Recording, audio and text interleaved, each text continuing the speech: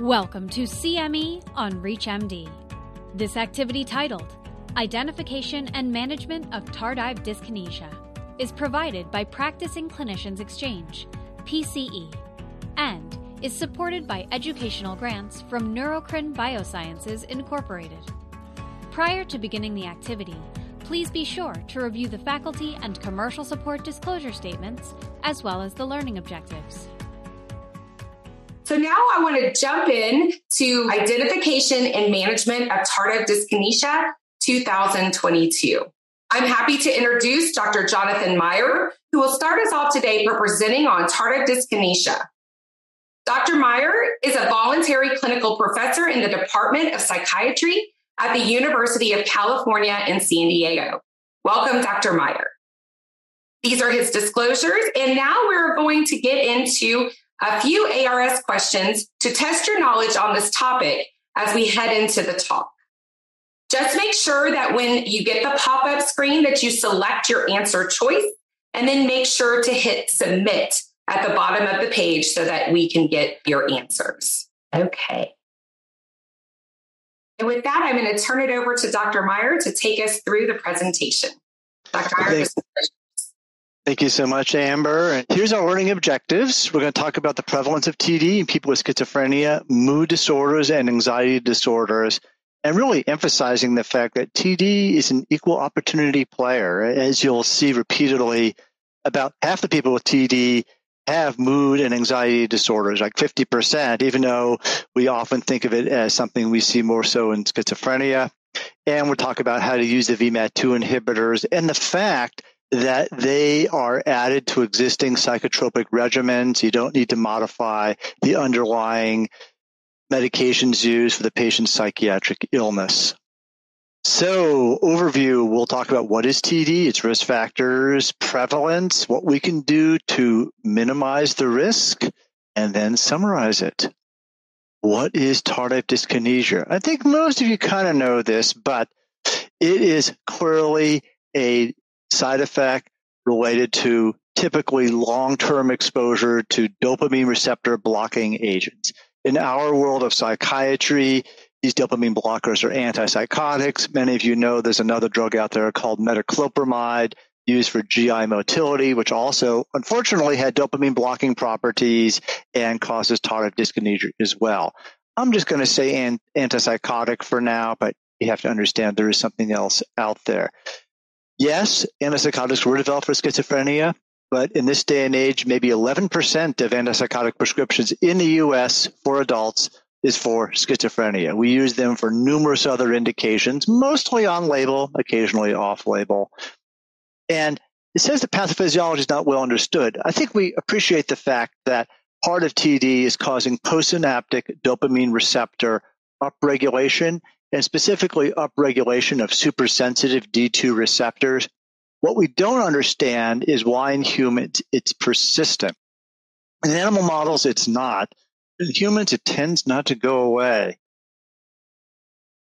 The hallmark of TD are involuntary movements, but they have a variety of manifestations. The only thing I want to say on this slide, which I think is really important, is that if you have people who remain on antipsychotic therapy, or if they're on mood stabilizers or both, you may see a lot of movement disorders which are not tardive dyskinesia.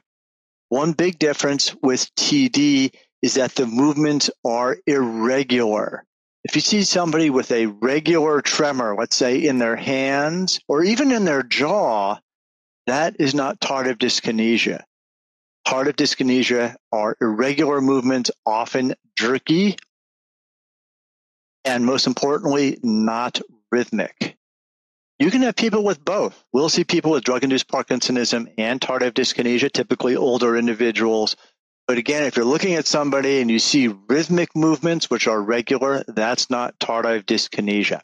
Classically, we'll see a lot of it in the head and neck with oral buccolingual manifestations, tongue protruding, puckering, chewing, grimacing, sometimes tick-like movements with frequent eye blinking. But also you have to look at the whole body. You have to look at the torso, you have to look at the fingers, and you have to look at the toes at least once to make sure that there's nothing there, especially if you're going to be treating somebody with a VMAT2 inhibitor. it's a movement disorder, but really it is a psychosocial disorder because for a lot of people, the manifestations are in the head and neck, and that's what people see first when you go out in public. There's a lot of manifestations, as I mentioned. I think really what it comes down to is deciding, is this TD or is it not TD? Often the history of dopamine receptor blockade or changes in treatment can be a clue, as well as other manifestations. People with akathisia, it's usually not tardive. Rarely it is. But the only way you'd figure that out is if they were no longer on the antipsychotic and they still had the complaint. But mostly it's an acute problem related to a recent increase in dose. The same with drug-induced Parkinsonism as well, that we increase the dose and all of a sudden, the patient complains of rigidity. We see the classic Parkinsonian tremor. Other manifestations really can be tardive dyskinesia. There can be tic-like movements, stereotypies. Sometimes people with their dyskinesia also have dystonia as well. But that box in the center, if it's rhythmic and it's regular, that's not tardive dyskinesia and requires a different form of treatment. The standard rating scale most people use is the AIMS. The only thing I really want to say about this is that we only score items 1 through 7 to come up with the, quote, AIMS score, which will be used as a monitoring tool and also to monitor the response to VMAT2 inhibitor treatment. There are other items 8 through 12, but they are not added together with items 1 through 7. And the reason why it's important to know this is I was recently talking with somebody who had an EHR that was updated recently, and the new one messed up and added up all the items 1 through 12, and they were very frustrated. Make sure if you're using an EHR, which has the AIMS built in, that it's doing it correctly. If it isn't, then you just have to put in your note, the score from the EHR is wrong, items 1 through 7 add up to whatever it is. How often you do it depends on risk factors. As we'll talk about, one of the biggest risk factors is older age, especially age 65 and above, and also use of first-generation agents. Bare minimum once a year, with more risk factors at least twice a year, then occasionally even more often. We used to have these diagnostic criteria which were invented, as you can see, 40 years ago, to identify TD, and you had to have minimum scores. These days, we don't use this necessarily. I think among the audience, which I'm speaking to right now, if you even had a score of 1 and it was in one body part and it was your face, you would want to be treated. People would notice that as they were talking to you, and they'd wonder, do you have gum in your mouth? Are you chewing on something? There's no minimum score to diagnose tardive dyskinesia. We do rate severity, of course, but there's no minimum score, assuming that you think it is TD, and most importantly, the hallmark of TD is persistence. You're not sure if it's TD, if it's really that mild, then look, you can just see them again and see if it is persistent. Schizophrenia patients sometimes are not aware of their movements, but that's not true for all of them. And simply because the person does not endorse that it's a problem does not imply lack of awareness. Yes, some people don't, and that's fine, and I accept that. I work in the world of very sick people. I consult to a state hospital system here in California. Some of these people really are not aware of their movements, but others are, and either they've come to accept them, unfortunately, or they minimize the impact. Often if you ask them, do other people notice? They may acknowledge, yeah, other people notice. And then you can talk about, well, how does that make you feel? How does that affect what you want to do? If you take the bus, do people stare at you? If you go to the store, do people notice, et cetera, et cetera. Also, even if the patient themselves is maybe on the fence about getting their TD treated, sometimes there are caregivers and family members who really do want the patient to be treated. Often the movements are severe enough that they want to take their loved one out to a meal, out to church, wherever, to some event with the family, but the movements are severe enough that people stare. And they say, we really want to integrate this person into the family activities. We like them to go out and do things with us, but the severity of the movements presents a problem, and that's often a motivation to get treatment. Among people who are high functioning enough to post on social media, so already there's a functional level there, nobody likes having tardive dyskinesia. People are angry that they have it. They're frustrated that it's persistent and how it affects their life. It makes them feel insecure, as you can imagine. Again, if you have persistent movements, especially in the head and neck area, people will notice, people will ask questions, and it has a functional component as well. It may interfere with all sorts of activities, depending again on the severity. We have the motor impairment on the left here. And again, this does relate to severity to some extent, but also, as I said, it's not just a motor disorder. It really is a functional disorder. And the impact on people's lives is quite significant. It really does interfere with them being social, with them being able to do what they want to do as a human being. Well, what are the risk factors for TD? The biggest one, more than anything demographically, is older age. Female gender is a relative risk factor. The number is debated, but older age absolutely increases your risk at least fourfold and sometimes fivefold, depending on the study. That doesn't mean we deprive older people of an adjunctive atypical for their treatment-resistant depression. It does mean that we consent people and let them know that the risk exists, but we think the benefit outweighs the risk. Those people on the lower right who had a lot of sensitivity to D2 blockade are also at greater risk for tardive dyskinesia. Most of that literature comes from the era of first-generation antipsychotics when you had no choice. That was it.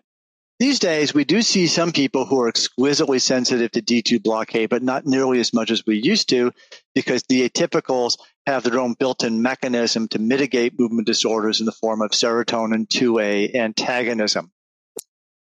How often does it occur? Well, the bottom line, I think, is worth remembering. If you have a group of people who've never been exposed to a first-generation agent and only second-generation, the prevalence number is 7.2%. That's the best data we have. And this comes from this meta-analysis by Carbone published in 2017. Big sample size, 11,000, mostly schizophrenia spectrum disorders. It is what it is. This is the data that we have. When you can send people for an adjunctive atypical for their mood disorder and they say, what's the risk? This is the only number you can give them. It's not zero. It's much better than what it was for first-generation agents, as you can see in the middle row, where it says people on current FGA treatments, first generations, had a rate of 30%, so more than fourfold greater. That's all you can tell people. The risk isn't zero, and you have to let people know it's out there in the culture now. People have heard the term tardive dyskinesia because of the direct-to-consumer ads, so it does allow you to open up the conversation. Here's a study with exclusively bipolar disorder patients where they found the TD prevalence was around 5%. Most of them were on second-generation antipsychotics. They've been on them for a long time.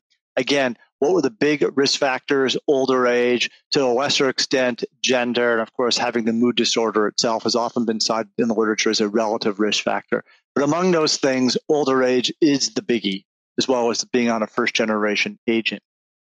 I alluded to at the beginning that people with mood disorders are just as much at risk as those with schizophrenia. So this is a great study called the Reconnect study, and looked at prevalence among mood disorders and schizophrenia disorders is almost exactly the same among people with TD. And so if somebody asks you, is there a big difference? You say, no, it's an equal opportunity player. It's not preferentially in people with schizophrenia. We can see very equivalent rates among those with mood disorders or other psychiatric disorders, really very comparable to those with schizophrenia. Another way to look at it is there's another analysis of people with tardive dyskinesia showing that those with anxiety disorders, I like the term neurotic. You don't see that in slides very often, but that was the terminology because it comes from the ICD code where they brought it from. But look at this. The rates are almost exactly 50% for mood disorders or anxiety disorders. 50%, and very similar to what they see in schizophrenia as well. Meaning if you take the group of TD patients, they not all have schizophrenia. A lot of them will have mood disorder, about 50%, and anxiety disorder. So that mood disorder and, quote, neurotic anxiety disorder number is about 50%. very similar to what we see with schizophrenia. It doesn't matter what the diagnosis is. What really matters more than anything is the patient's age and the drug itself. The highest risk group would be somebody who is naive to an antipsychotic, who's being given a first generation with an older age as well. You can see here the 3-year risk is about 50%, okay, much, much higher than you would see in this group for a second generation agent. Eventually it does plateau, and it's not going to go to 100%, but 20% per year for the first few years has been seen in other studies as well. Now, don't look at this and say, well, I have an older person who's been on haloperidol since, the second George Bush was president. He doesn't have TD. Should I take him off his first generation? Oh, he's probably past the period of risk. Most people who are going to get it typically get it within the first 5 years. Sometimes it's a little bit longer. If that person's been on that first generation agent for 30 years and they don't have TD, they're probably not going to get it. And I wouldn't necessarily mess with their underlying antipsychotic for that reason. On the other hand, we don't really have a good reason to start first generation agents in people at this age. We may use them from time to time, but not as the first treatment. Second generation agents, a lot lower. Now, this is an odd study because a lot of these patients had dementia. We recognize that they are, even within this age group, at even higher risk because, of course, they've lost a lot of brain plasticity. That being said, they also noted that there was a gender effect as well, as we'd seen, or certainly if they're on a concurrent first generation agent. So here's the rates with a second generation agent. They break it down a little bit versus olanzapine or risperidone. These numbers are more alike than they are different because there's overlapping confidence intervals. If you want to call it 10% after a couple of years, that's fine. That's a fraction of what it was for a first generation agent. So again, there's no escaping the fact that there is a risk just by being an older person. Yes, we would say you definitely, for a new start of an antipsychotic and somebody in this age range, always use a second generation. But there's still risk even there. It's just much, much better than it would be with a first generation agent. And these are some sub-analyses trying to compare second and first generations and second generations among themselves. It's a lot of detail, but I think in the end, we would say first generation is several-fold worse than second generation. Second generations are probably more alike than they are different. People try to come up with some subtle differences. I would not hang my hat on that too much. We recognize the one drug which really have virtually no rates of TD is clozapine. The number is essentially zero or very close to it. And in the past, before we had VMAT2 inhibitors, people used to switch folks with TD to clozapine just for that reason. In this day and age, that's no longer an evidence-based way to manage tardive dyskinesia. We don't put people on clozapine just to manage their TD. If they have TD and another reason to go on clozapine, that's fine. But only switch them to clozapine if they have that other reason, usually treatment-resistant schizophrenia, schizophrenia with aggression or suicidality, or schizophrenia with polydipsia.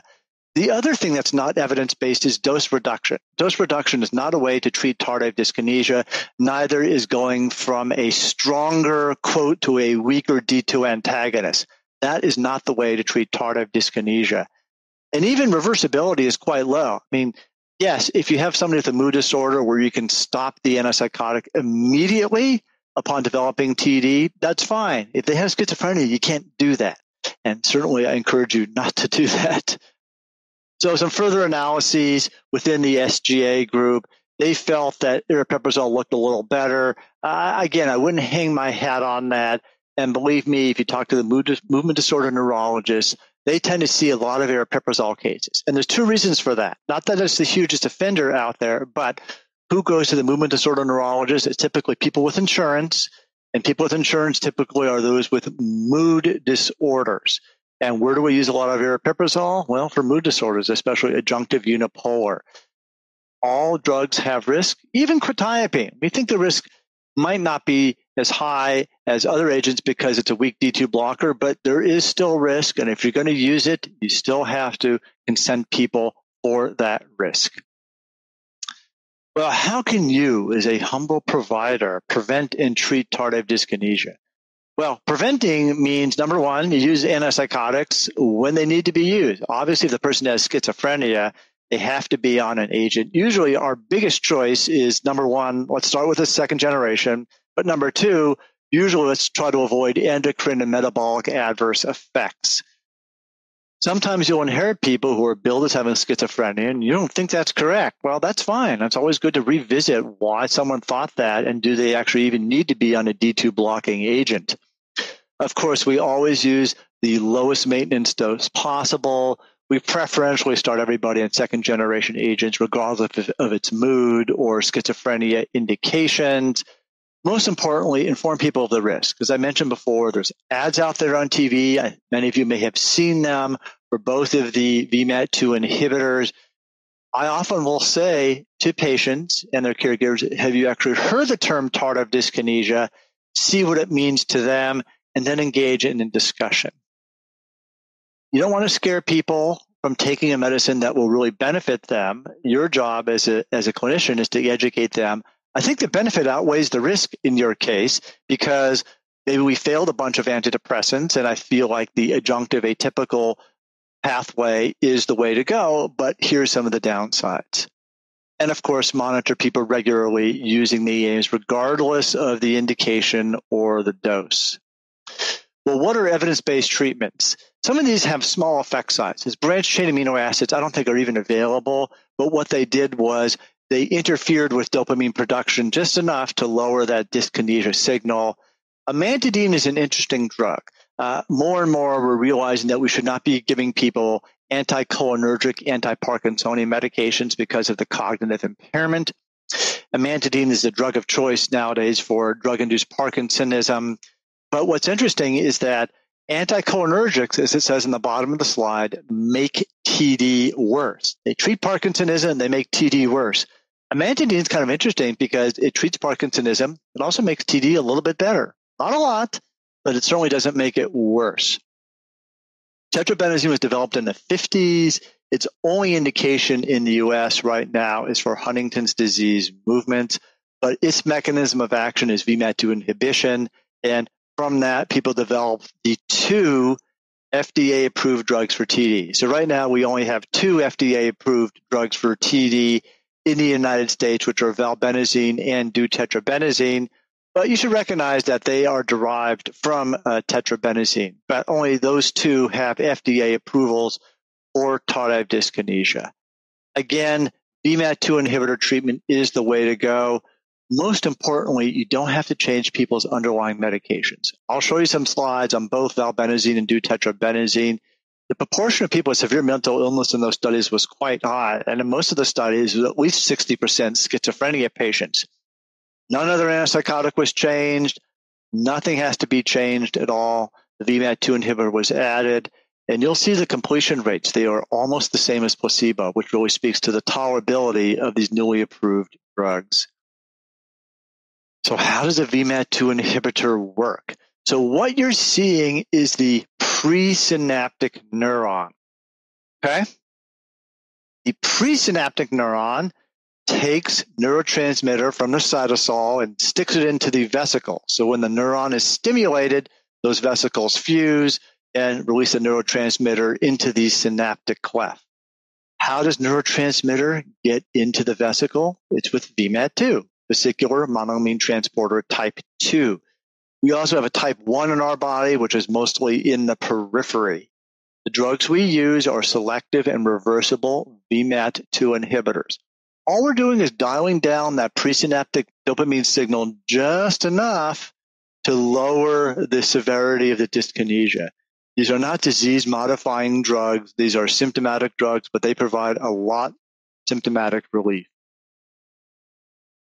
Here's how deutetrabenazine and valbenazine differ a little bit in terms of what they are delivering. Tetrabenazine itself has complex metabolism, and it very quickly gets metabolized into these dihydrotetrabenazine metabolites, which have different stereoisomers designated as plus or minus, alpha and beta. And what we see is that when we take tetrabenazine and look at its metabolites, the plus alpha metabolite actually had the highest affinity for the VMAT2 transporter and the most selectivity as well. So valbenazine really is a prodrug for that plus alpha metabolite, and it gets converted very slowly, which allows you for once daily dosing. Tetrabenazine actually gives you the array of metabolites that you would get from tetrabenazine as well. It has different kinetics, which allows it to be dosed twice daily. But for tetrabenazine, you can see the plus alpha metabolite is a small fraction of what you get. The most active of these metabolites at VMAT2 is the plus beta, and that's what's doing all the work for tetrabenazine is the plus beta metabolite. Both of these drugs are effective. You should know how to use both of them. Your patient may only have access to one or the other due to insurance reasons. Maybe they didn't like one of the other drugs and they want to try a different one. You have to know how to use both. Here's some of the basic efficacy data for tetrabenazine from a flexible dose study. There's no question that these drugs work. This is a 12-week study. And well tolerated too. So look at the adverse effects. Numerically, they are almost the same as placebo. And if you look here, it's very hard to find anything that is at least 2% and more than double the risk of placebo. Very, very well-tolerated medication. About the only one really is insomnia using that threshold. And you can see there's a small signal for akathisia. Because we are slowing or moderating presynaptic dopamine release for both of the VMAT2 inhibitors, you potentially can overshoot a little bit and give somebody some akathisia. And they also both have warnings for drug-induced Parkinsonism. Not common, but just to reinforce the point of what the mechanism of action is. But to speak to the tolerability, look at the completion rates in this trial. For placebo, 88%. For drug, 90%. These are very well tolerated, and these were added to patients' existing psychotropic regimen. Here is a fixed dose study. The only issue with this study is that they didn't go to the highest dose, which is 48 milligrams per day. And one point I really want to make is that you must continue the tetrabenazine titration, because in long-term studies, most people end up on doses of around 39 milligrams on average. There's no reason to stop the titration sooner unless, I guess, their AIM score is 0. Tetrabenazine requires a bit longer titration than valbenazine, but stick with it. Yes, 24 milligrams a day is an effective dose, but the fact that people in long-term studies tend to be on mean doses around 39 speaks to the fact that you might want to continue the titration, at least get to 36. There's no reason to ever not get to 36 unless the person has a tolerability issue, which is unlikely, but could happen. And then at that point, you can decide if you want to go up all the way to 24 milligrams twice a day. Treatment response by AIM score, you can see at least half the people are getting 30% or more improvement. A third of the people are getting 50% improvement, and some are getting even 70% improvement. Really effective drugs, and again, well tolerated. And well tolerated with response over long periods of time. For those of you who are good at mental math, this is almost a 3-year study. There's 2 points here. There's no difference when you treat younger or older patients. You can see the change in AIM score over time is identical, whether you're under 55 or 55 and older, and the efficacy is sustained over years. We actually see this pattern in a number of long-term studies, that it looks like there may be ongoing improvement in the tardive dyskinesia over time. I would not promise that to anybody. What I'd tell people is we see most of the benefit within those first 6 weeks, which is true. If they see something even more than that over time, that's great, but I would not promise that to them. CGI is what I, as a clinician, see. Clinicians see lots of improvement over time. PGI is what the patients see. Again, no difference in terms of age, that these drugs are equally effective in younger or older patients with schizophrenia. Adverse effects, again, very well tolerated medications, and I think that's important. Yes, tiny rate of akathisia, but it's not 0. Just remember, if you see it, the easiest response in this case is simply dose reduction, the same if you see some Parkinsonism from the VMAT2 inhibitors. As I mentioned before, these have been studied in patients with severe mental illness, just like the ones you are often seeing. 60 to 68% in these two studies had schizophrenia, and look at those completion rates on the far right, almost identical to placebo. And that's really important to remember. You don't have to change people's psychotropic regimen. You simply just add this on, and very well tolerated. And you get a sense, again, that the effect size is at least 0.64 for 24, 0.68 for 36. Unfortunate that we don't have an effect size for 48, but to bear in mind, you can go up to 48. I would at least go up to 36. Even if people are on a 2D6 inhibitor, which prevents you from going above 36, that's fine, but everyone should at least get to 36. So keep with the titration. I already mentioned what valbenazine was designed to do, which was selectively deliver predominantly the one active plus alpha metabolite, and which is what it does. And the kinetics are somewhat different, which allows once daily dosing versus BID dosing for deutetrabenazine. The titration is also pretty short. You start on 40, and after a week, you go to 80. So again, finish the titration, but this one's a lot shorter. The only reason you would not go to 80 is if the person's on a strong 2D6 or 3A4 inhibitor, for whom 40 milligrams will be the maximum daily dose. And once again, it works. This is an Ames change in a fixed dose 6-week study. You can see not a lot of placebo response here. It's not something that responds to placebo. 40 works, 80 works, but 80 works a lot better. The effect size for 80, and I'll show this to you in a subsequent slide, is 0.90. This is about as large as any effect size we have for any drug in psychiatry. We see benefit as early as week 2. I usually try to let people know that it's going to continue to improve at least through week 6. Again, you may see improvement beyond week 6. I wouldn't promise that to patients, but it has been noted in a number of studies. So this is a very, very busy slide, but you can see from that Connect 3 fixed dose trial what the adverse effects are, and rates are very close to placebo. Look at any event leading to discontinuation, placebo 5.3, drug 6.0%. Very, very small differences. The one thing you might see is somnolence, and I'll show you the aggregate data from all the valbenazine trials. Small rates of akathisia. They're not zero, but they do exist. So just bear in mind that these are possible adverse effects. Remember what I said before that you may see improvements after week 6? Well, you might. And this is a 48-week study. You can see ongoing improvement. I don't promise this to patients, but if you see it, they'll think you're the world's greatest clinician. What happens when you stop the drug? Well, we know TD is largely irreversible, and most people go back to their baseline. You might see a few people who don't. And who are those people? They're usually people who are no longer on an antipsychotic. If they don't go back to baseline, they were just lucky. They may have gone into spontaneous remission while they were on the valbenazine treatment. We don't think these are disease-modifying drugs. If they spontaneously remitted, good for them.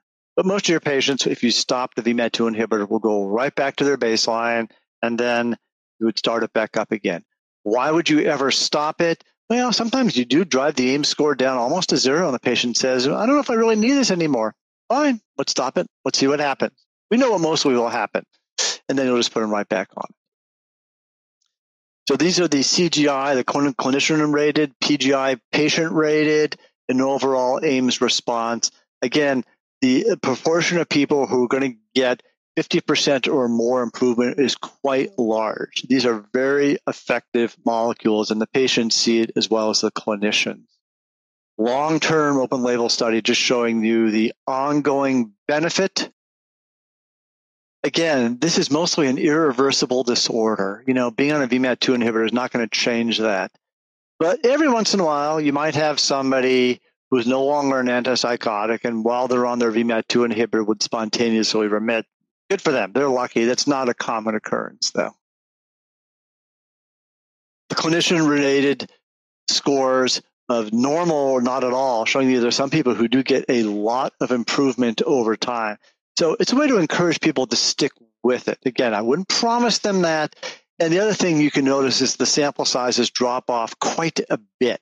So who stays in a study to the end? The people who often get the largest response. It's a little bit of a cherry picking, but that's what happens in open label studies, is you often keep the people who are doing really, really good. So that being said, encourage people to stick with it. They may see improved response over time, although I'd never promise them that. As I mentioned, the one adverse event which occurred more than 2 times placebo and at least 2% was somnolence. You may see this. The rule of thumb for valbenazine is if you see somnolence, you just go to the lower dose. Valbenazine now has 3 approved doses, 40, 60, and 80. Standard titration is 40 a week. Then you go to 80. 80 is not tolerated. You can go back to 60. That's still not tolerated. Then you can go all the way back to 40. What's other things that you might see? Well, again, there's that rate of akathisia. It can happen, and some GI things as well. So it can happen if people get it. Just reduce the dose. We typically do not want to add another medication to treat the Parkinsonism from the VMAT2 inhibitor. We prefer simply dose reduction as the preferred strategy. Look at the proportion of people with schizophrenia. Again, 58 to 66%. Completion rates, almost the same as placebo. Look at Connect 3. The highest dose, 80, was the most effective, effect size of 0.90. And look at that completion rate, 89% versus 91% on placebo. And that's with 66% of the patients having schizophrenia, being on antipsychotics, and all the other stuff we give people with schizophrenia. Do not change their meds. You don't have to refer people to a movement disorder neurologist to start this. Any clinician can do this. This is one of the easiest class of medications to use in the world of psychiatry. Again, key features is really kinetic ones. Deutetrabenazine is BID. Valbenazine is once a day. Deutetrabenazine still has the package insert taking it with food, which is not necessary for valbenazine. The titration for valbenazine is relatively short, 1 week on 40, then you go to 80. Deutetrabenazine, you start at 6 BID, then you go up by 6 milligrams per week. Again, I really encourage you to get to 36. The max doses are limited if you're on strong inhibitors. For deutetrabenazine, the max dose is 36 if you're on a strong 2D6 inhibitor. For valbenazine, if it's a strong 2D6 or 3A4 inhibitor, the max dose is 40.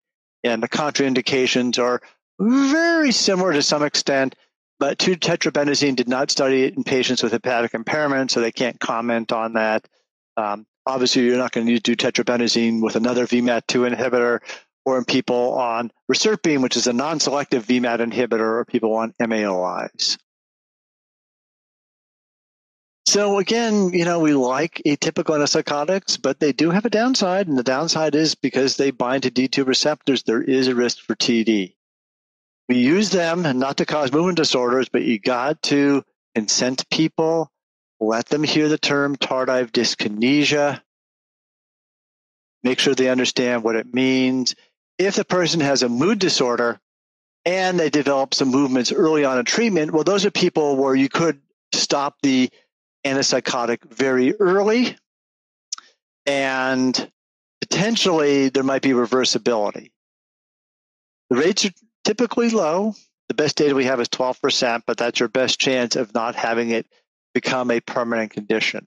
On the other hand, if the person has schizophrenia, we really cannot stop their antipsychotic. Do not switch their antipsychotics to manage their TD. Do not reduce their dose to manage TD. And God forbid, do not give them anticholinergics. They do not treat TD. They make it worse, and they cause cognitive impairment. Importantly, use the lowest effective dose and monitor people. Most importantly, we have 2 FDA-approved medicines for TD, deutetrabenazine and valbenazine. Know how to use each of them. You don't have to refer people to a neurologist to do this. These are very well-tolerated medicines and can be added to the existing psychotropic regimen with no changes in the underlying psychiatric medications. The titration for these 2 VMAT2 inhibitors is different, and the kinetics are different. You just have to know this. You should know how to use both. Again, you may have people who prefer longer titration, so for them, maybe deutetrabenazine is fine. Some people are fine with a shorter titration. Maybe one didn't tolerate a certain medication, so you have an option. You try the other medication as well. But these are preferred agents. All the guidelines out there, APA, American Academy of Neurology, give them the highest level of evidence. And we're fortunate in this day and age, we have 2 FDA-approved agents for the treatment of tardive dyskinesia. At this point, I'm going to hand it back to our host, Amber Hoberg, who's going to take you through the post-test. Well, thank you so much, and such an enlightening presentation on one of my favorite topics, tardive dyskinesia. So now I want to invite Dr. Meyer back on the screen, and we're going to go through some question and answers from the audience. So question number 1, does VMAT2 inhibitors have or have not been associated with serum enzyme elevations during therapy? Not that I know of. That's not something that's typically associated with VMAT2 inhibitor treatment. And of course, they have to check all these things. So there's no requirement that you need to monitor hepatic, let's say, enzymes or things of that sort. Absolutely. Okay, so second question. This is from Rita. For those working in telepsychiatry, what tips do you have for completing AIMS when nursing support staff is limited? I think you document, for one thing, the limitations of the exam. You can do an outstanding AIMS if you have a cooperative patient who can look at the camera, do distracting maneuvers, then also sit back so you can see both their hands as they're resting between their legs and have them take off their shoes and socks so you can have them walk. But just document what you're able to do and the limitations thereof. If you can only see the person from the chest above, then document that. If you are not able to get the person to hold the platform steady, just document that. All you can do is the best you can. If you're not able to physically bring the person in for a variety of reasons, just also document that. I think people want to see that you've made a good faith effort to do what you can to try to do a complete examination. And if it's limited, maybe you'll do one part one day when you can see the person, very clearly, and at least get this portion of the AIMS, and then perhaps another time when you do have more support, do the rest of it. Absolutely. And as a provider that does a lot of telepsychiatry, this is something that I do on a daily basis, is doing the AIMS. And again, like Dr. Meyer said, you can do a good AIMS, just have to document what you can see. I always say you can see 6 of the 7 items if you have the person hold their hands up. And so really, even in the clinical trials for both these VMAT2 inhibitors, most of the evaluation was done via telepsychiatry. So it definitely is something that can be done. You just have to document those limitations. Okay, so now Patty has a question. Would these guidelines be appropriate for children? Are any of the FDA-approved drugs also approved for children? Yeah, and actually there's another question later on from Leah about the rate of TD in pediatric patients. TD is often unseen at all in preteens. We really never see it. You never want to say the rate is 0, but it's really close to 0, maybe because they have so much brain plasticity.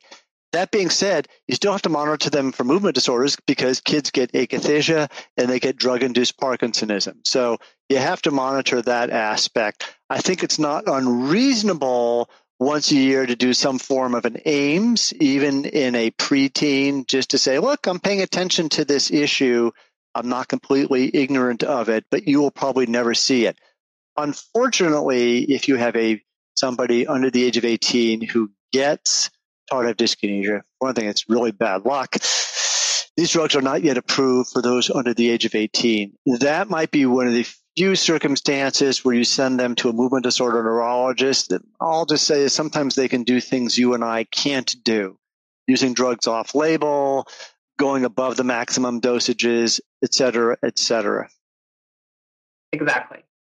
Okay, so Yelena has a question. Is there ever a point where you would not start valbenazine due to severity of symptoms, or the symptoms are so chronic it may not work? Well, Yelena, in the trials of the VMAT2 inhibitor, so these are the double-blind, placebo-controlled trials, you had people who had TD for 20 and 30 years. It works just as well in them as it does for somebody who's had TD only a few years.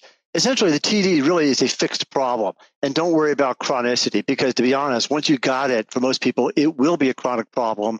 It's not going away. It typically also does not progress very much once people get it. It'll progress over a period of time, and then that's the way it'll be typically for the rest of their lives. So don't deprive anyone of a VMAT2 inhibitor based either on severity or chronicity. And to be honest, the more severe it is, the more their need of the TD treatment with a VMAT2 inhibitor, because they likely have not only the social problem, but maybe also a functional problem because of the severity of the motor movements.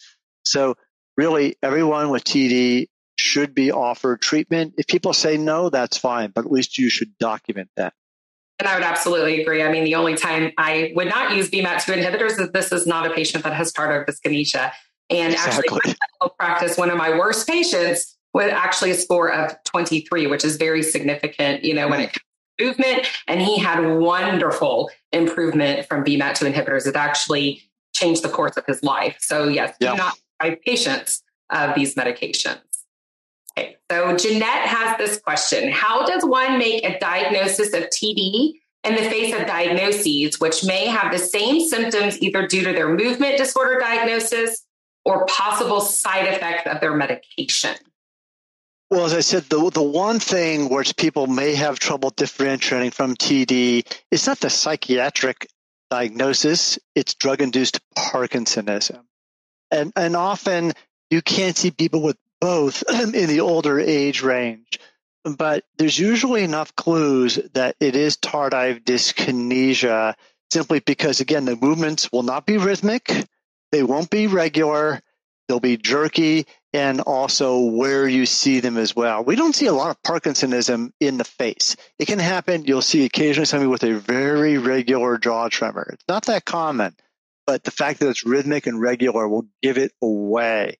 And also, TD is persistent. These aren't just mannerisms in somebody with a severe mental illness. You'll see a range of things which goes beyond what you would think of as simply a mannerism. So time is often your big ally, as well as examination if you have somebody in the office, because people who have Parkinsonism may have rigidity as well, and that'll give it away that this is DIP, as we call it, drug-induced Parkinsonism.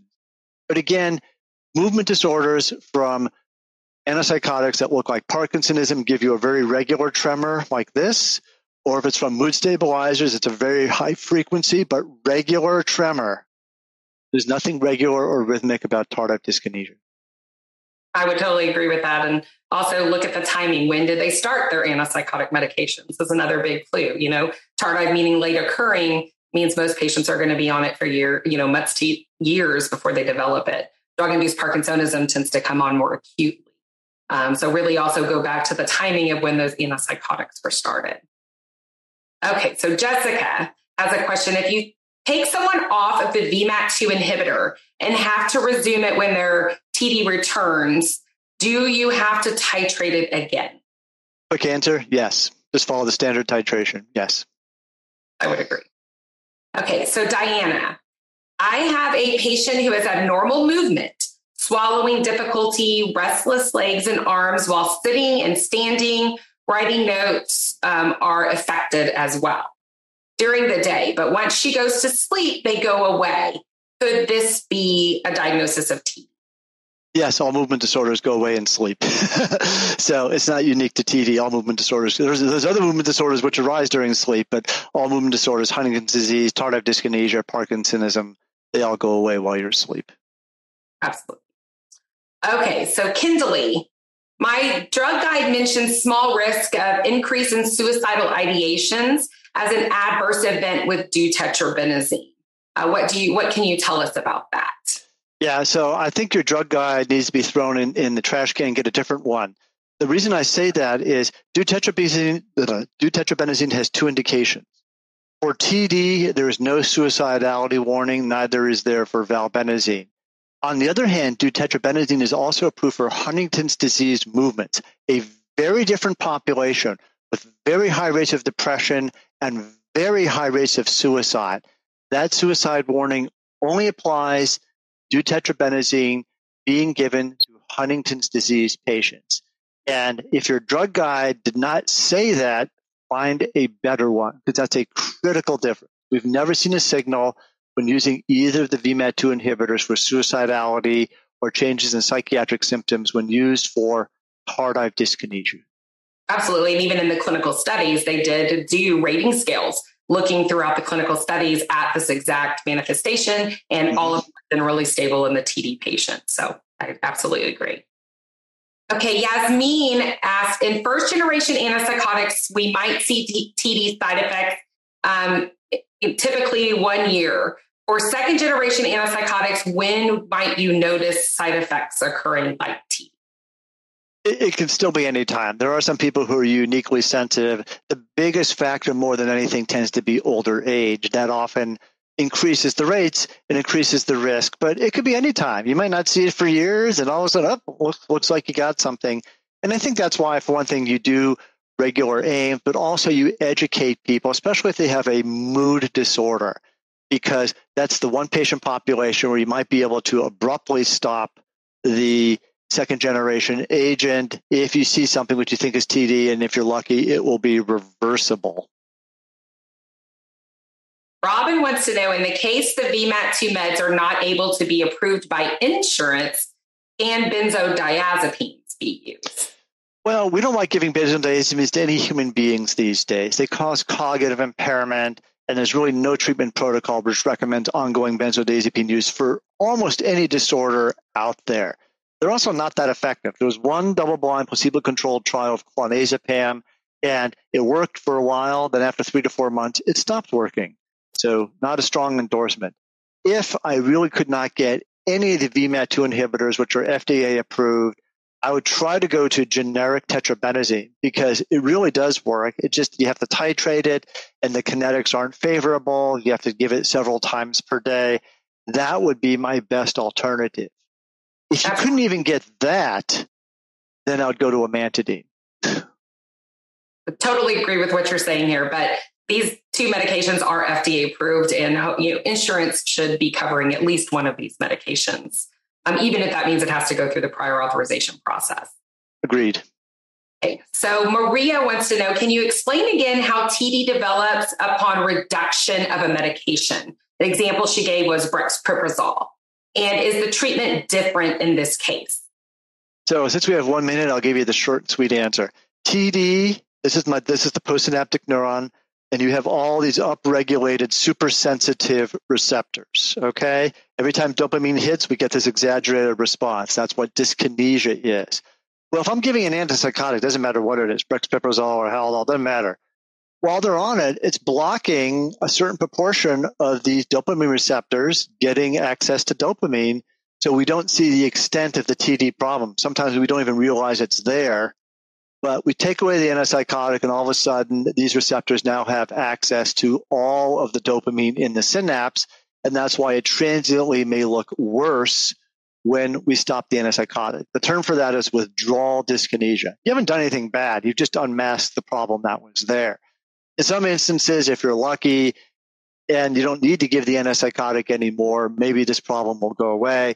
Often it doesn't, and it's persistent, but that's what is happening right there. You haven't done anything bad to the person. You've just unmasked the severity of the problem. And last question, because I think this is an important one, and this is from Yasmin. She said, you said that anticholinergics can make TD worse. Please explain how that happens, and would TD reverse if anticholinergics are stopped? So anticholinergics restore a certain balance in these neurons in the striatum, because dopamine and acetylcholine have a balance in the neuron. If I give a dopamine blocker and cause Parkinsonism, things become unbalanced. And the way I do that is by blocking some of the acetylcholine signals, so things are now back in balance. Well, in tardive dyskinesia, the problem is excessive dopamine signaling on this neuron because of these upregulated supersensitive receptors. If anything, what I'd like to do is actually increase the acetylcholine signal so that things would be back in balance. Now, we can't really do that. The point being is, if I give an anticholinergic, I'm actually throwing the system further out of whack. It's the exact opposite of what I'd want to do. If you have somebody with TD who's on an anticholinergic, and Amber and I talked about a patient she inherited who had TD, and somebody gave them Artane, it's the wrong thing to do. It does make it worse. and you should taper them off. But go slowly, because if you take it away too quickly, people will get rebound effects. The usual taper for an anticholinergic is the equivalent of benztropine, and you can go as slowly as a 0.5 milligram every 2 weeks. And I would totally agree with that. Please do not abruptly discontinue those medicines. It causes more harm sometimes than good for the patient. Well, thank you so much, Dr. Meyer. This was such a wonderful presentation and good question and answer session. You've been listening to CME on ReachMD. This activity is provided by Practicing Clinicians Exchange, PCE, and is supported by educational grants from Neurocrine Biosciences, Incorporated. To receive your free CME credit or to download this activity, go to reachmd.com/CME. Thank you for listening.